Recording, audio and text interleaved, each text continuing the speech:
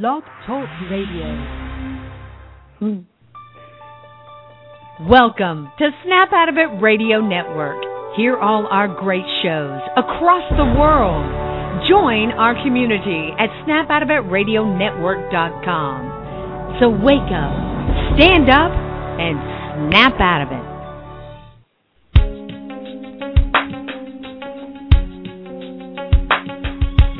Empowered Love with author, self-mastery coach, and relationship expert Melanie Tanya Evans. Take back your power, heal your soul, and set yourself free. Free through Empowered Love. And now your host of Empowered Love, Melanie Tanya Evans. Hi, everyone. I'm Mel, and welcome to another Empowered Love radio show.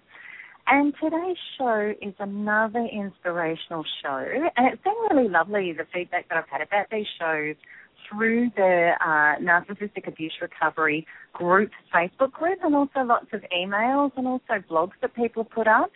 And I think it is really, really nice for all of us to really get our focus onto the good stuff, which is what we really do want to create as a result of being narcissistically abused.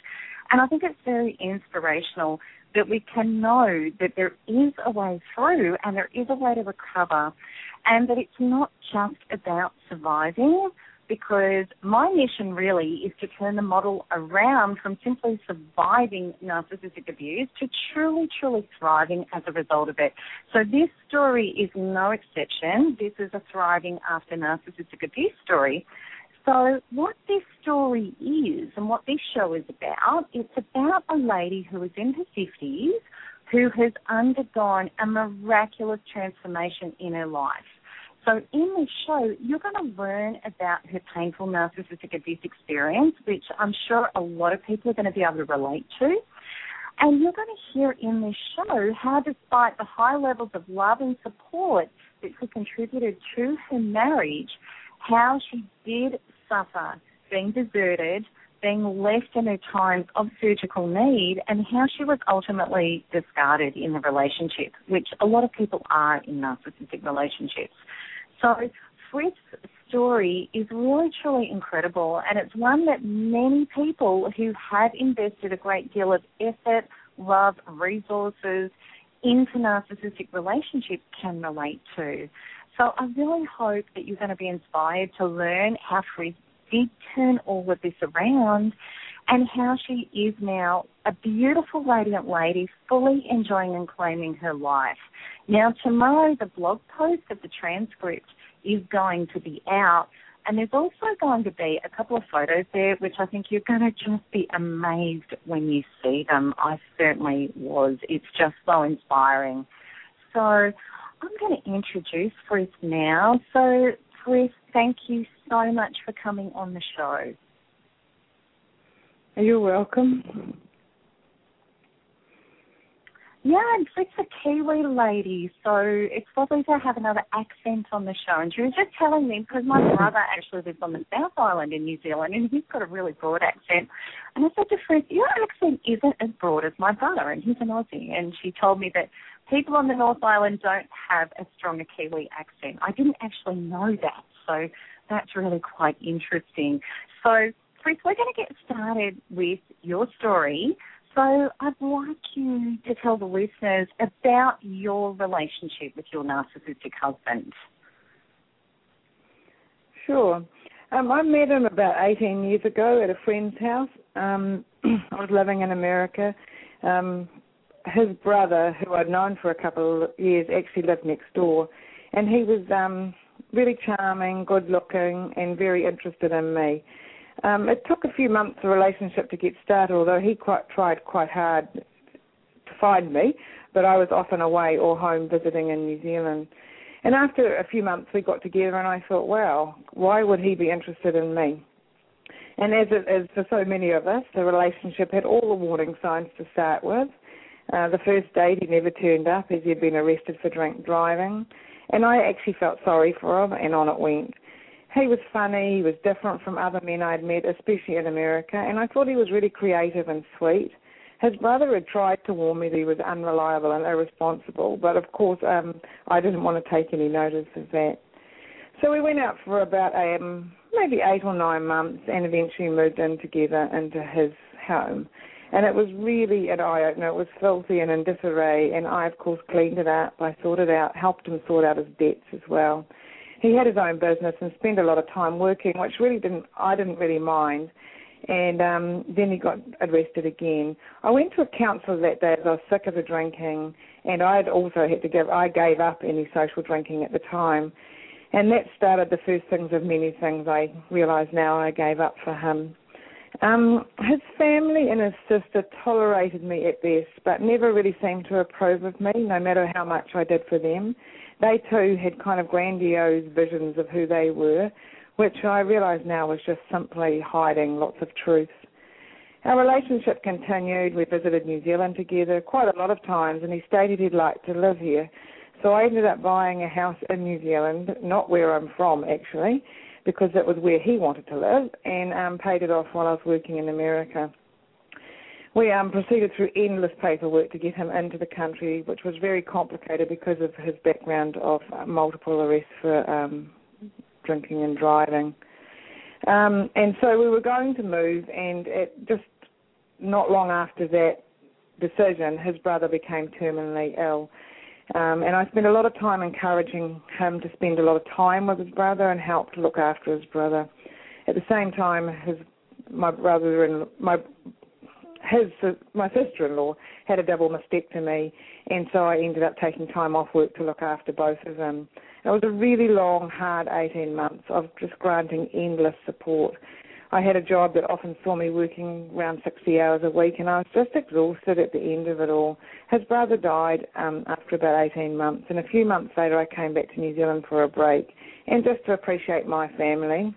And during that time, he started an affair. I guess a week or so after I returned to America from being home, he left a note one night to say that he was away for the weekend and would come by on Monday and explain it all. That was 2 days after our first wedding anniversary. We got married quite late into our relationship, and I knew it had to be a woman. He didn't turn up on the Monday as promised, and I had to call him, and then he came and confronted me. He told me he was leaving me for another woman. He'd also taken my dog with him, and I collapsed in absolute shock and grief, and I couldn't work for 2 weeks. I was so distressed. I had to have some time off. He moved in with her and was only there for about 3 weeks, and then he wanted to come back. And I wouldn't let him. He lived at his mother's for a few months. Then we went to counselling and slowly got back together. Yeah, that's quite incredible. And especially, too, after giving so much time and effort and support to his family and then going away for a break, and then, that would have just been absolutely horrendous at the time. So around this time, as you said to me, you discovered in this time of great pain, when you were in that, separation process with him and the other woman thing had happened, you started getting some information about your inner patterns. You started doing some soul seeking. So what did you discover there? Well, I think I haven't really thought much about my family a lot, but when I tried to talk to my mother about the affair, she just wouldn't listen to me. It was never about me. And I started thinking, there's something not right. So I discovered a book called Will I Never Be Good Enough? And it was about daughters of narcissistic mothers, which really resonated just to my soul. I realized that it related to my experience with my mum, but I was missing the parallels with my husband completely. So when I was reading the book, I saw clearly that I'd never been enough for Mum. I finally later realised how tied it was into the relationship I'd pursued as well. I tried to be a peacemaker both at home and in the relationship. I was taught to ignore myself and look after others. Ironically, I became a nurse as well, so my needs were never important, and I was always trying to please everybody. I was a naughty child, supposedly, but not because of what I ever did, but because I had a really creative imagination and a vibrancy which had to be tamed. So I learnt to stuff my emotions down really with food. I was overweight and teased as a child, became a serial yo-yo dieter all my life, and my body tormented me too for the things that I'd never learnt to express and the belief that I could never do enough and never be good enough. So I became a really high achiever. I pushed myself to get more education. I had really big jobs at a young age just to be better and get approval, I guess, to feel all right, and yet it was still never enough. So I kind of spent my life running away from myself. I see that now. I've travelled extensively. I lived my life away from New Zealand for most of it, from ages 21 to 54. And with Mum, there was always someone else that was better, prettier, brighter. And with him, I was really punished for anything I tried to do. He was really jealous, incredibly jealous, and critical of any achievement I ever created. And after he and I got back together, there was a series of illnesses in his family yet again. I stayed and assisted, including the death of his father.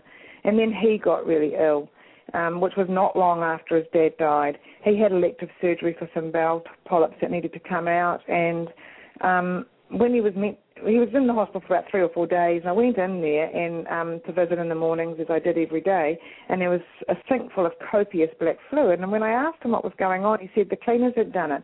It never really made sense, but in fact his bowel was twisted and he was vomiting it up. He nearly died. We went home and about 18 hours later got him back to the hospital, and if I wasn't a nurse, he would have never, ever survived. And after all this, with his family and all the illness, I just wanted to move back to New Zealand. I kind of just had enough of it all. I can imagine. That's just incredible. So you moved back to New Zealand, and then when did the relationship with your narcissistic ex-husband, when did it start to crumble?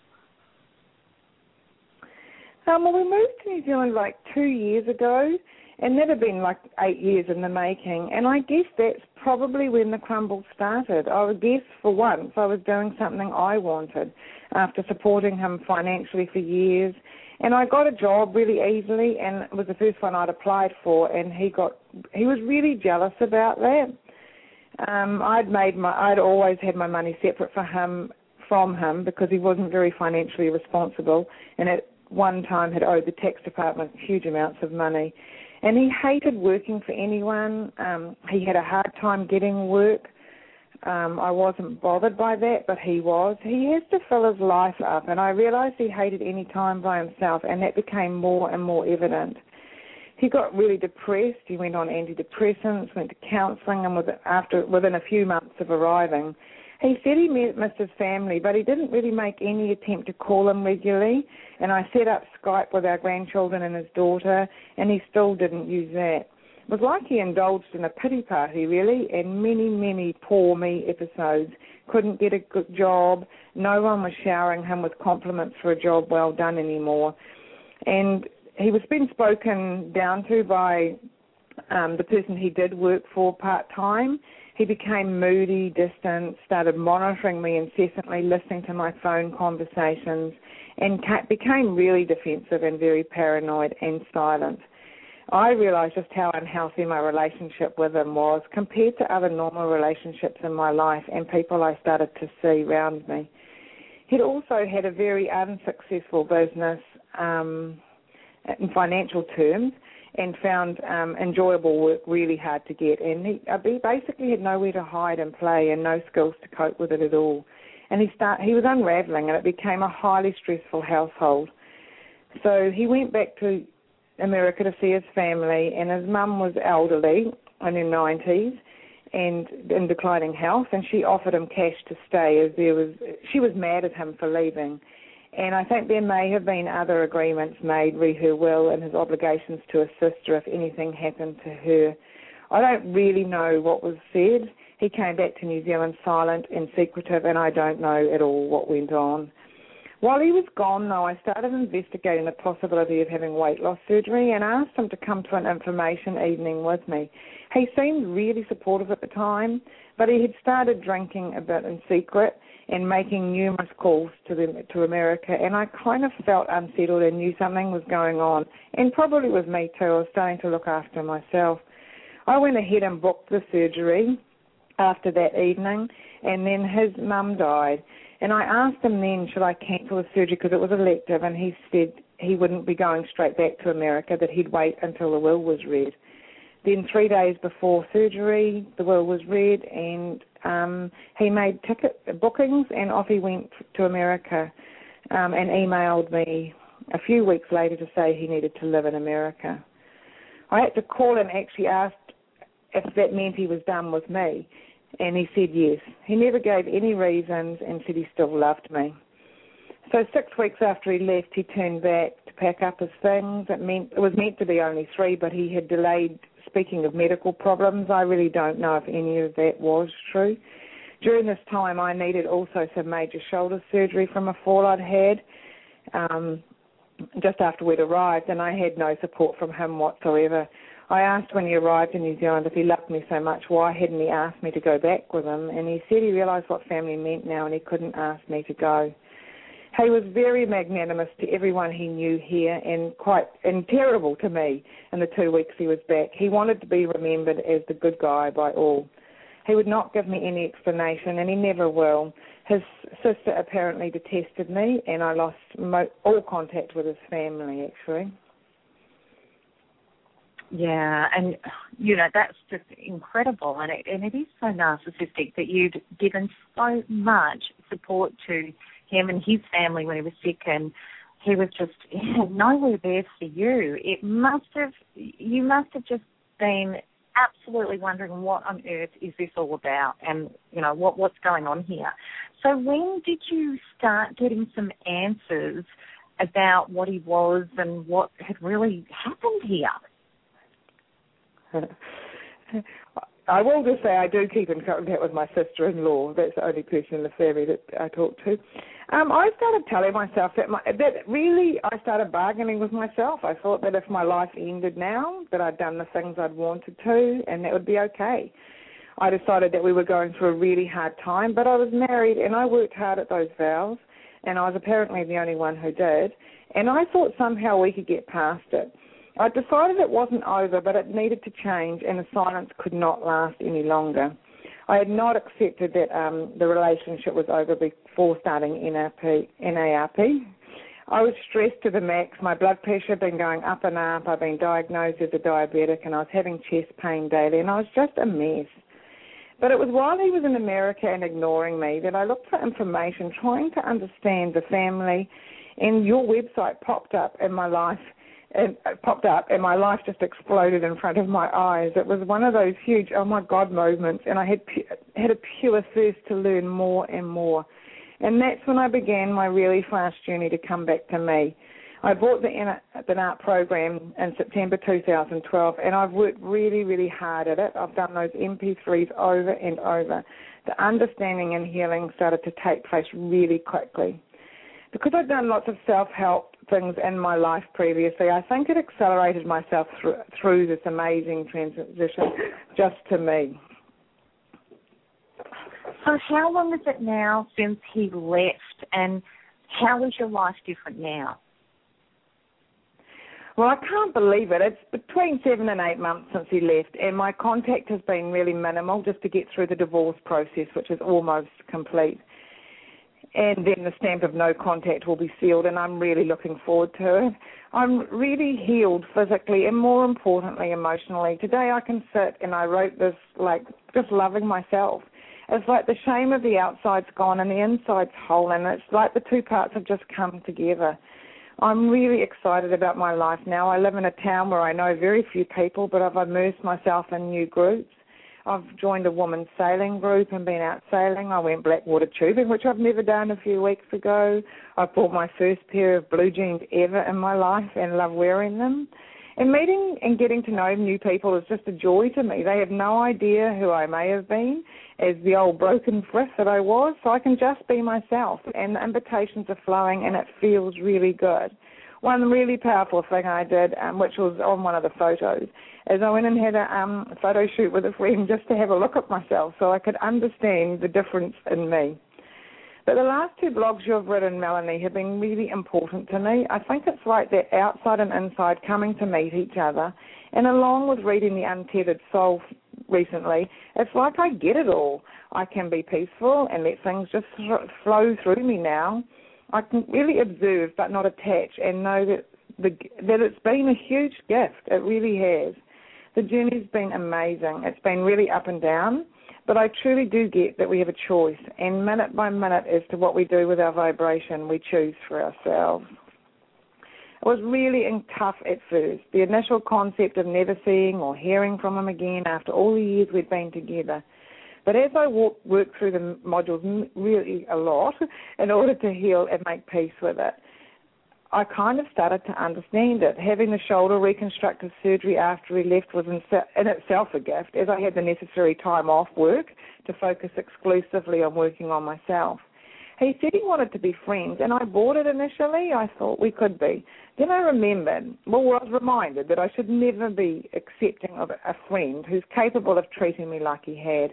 So I've really chosen not to continue a friendship with him. For me, the more I understood about narcissism and owned the part that I'd played in the relationship, the more I saw I had a choice about where to from here. It's been like peeling an onion, one layer at a time, as I examined me, and what a true relationship to myself and another person would feel like.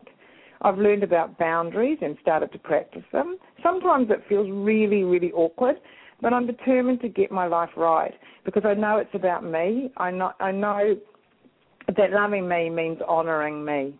I love that I love me, and I can go and meet a new bunch of people, feel really good about just who I am.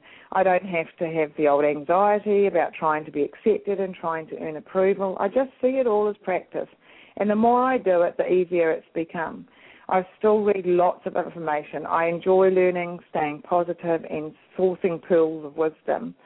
I tend to read things about love and life way more than anything else, and am I amazed at how I got to be 56 before I got what life could be. I've stated that for most of the journey in the NARC recovery group that my story is really not that important. Really, I still think like that. We've all been through it or going through it. Really, I attach the importance to where life can go once we know we can heal. And that's why I want to commit to working the program and trusting the process. Being stuck and continuing to feel stuck is not a choice I want to make. I've always been a person that looks for solutions in life, and now I wish one day that I'll get to fully experience a loving relationship with a partner before I die, and that's probably all I have on my real bucket list these days. For now, I'm more than enough for me right now. I don't need to be anything other than I am to create a truly loving, healthy relationship with a partner in the future. I can see now that I entered into my narcissistic relationship with many unhealed parts. I offered in this relationship a high level of intelligence, financial stability, compassion, integrity, honesty, and love for him, but not for myself. I've really had to look hard at me to heal and see that wee girl within, and see her as perfect just as she is, and make sure that she's always loved and looked after by me. If I do that intentionally every day, I'm everything I need to be. I'm generous and compassionate. I have high integrity. I know the way I was and what the relationship was, and it did not serve my truth. And now I can move on and just be more, live my life for real, love the ride, attached to no particular experience or outcome. And this has created a wonderful peace for me.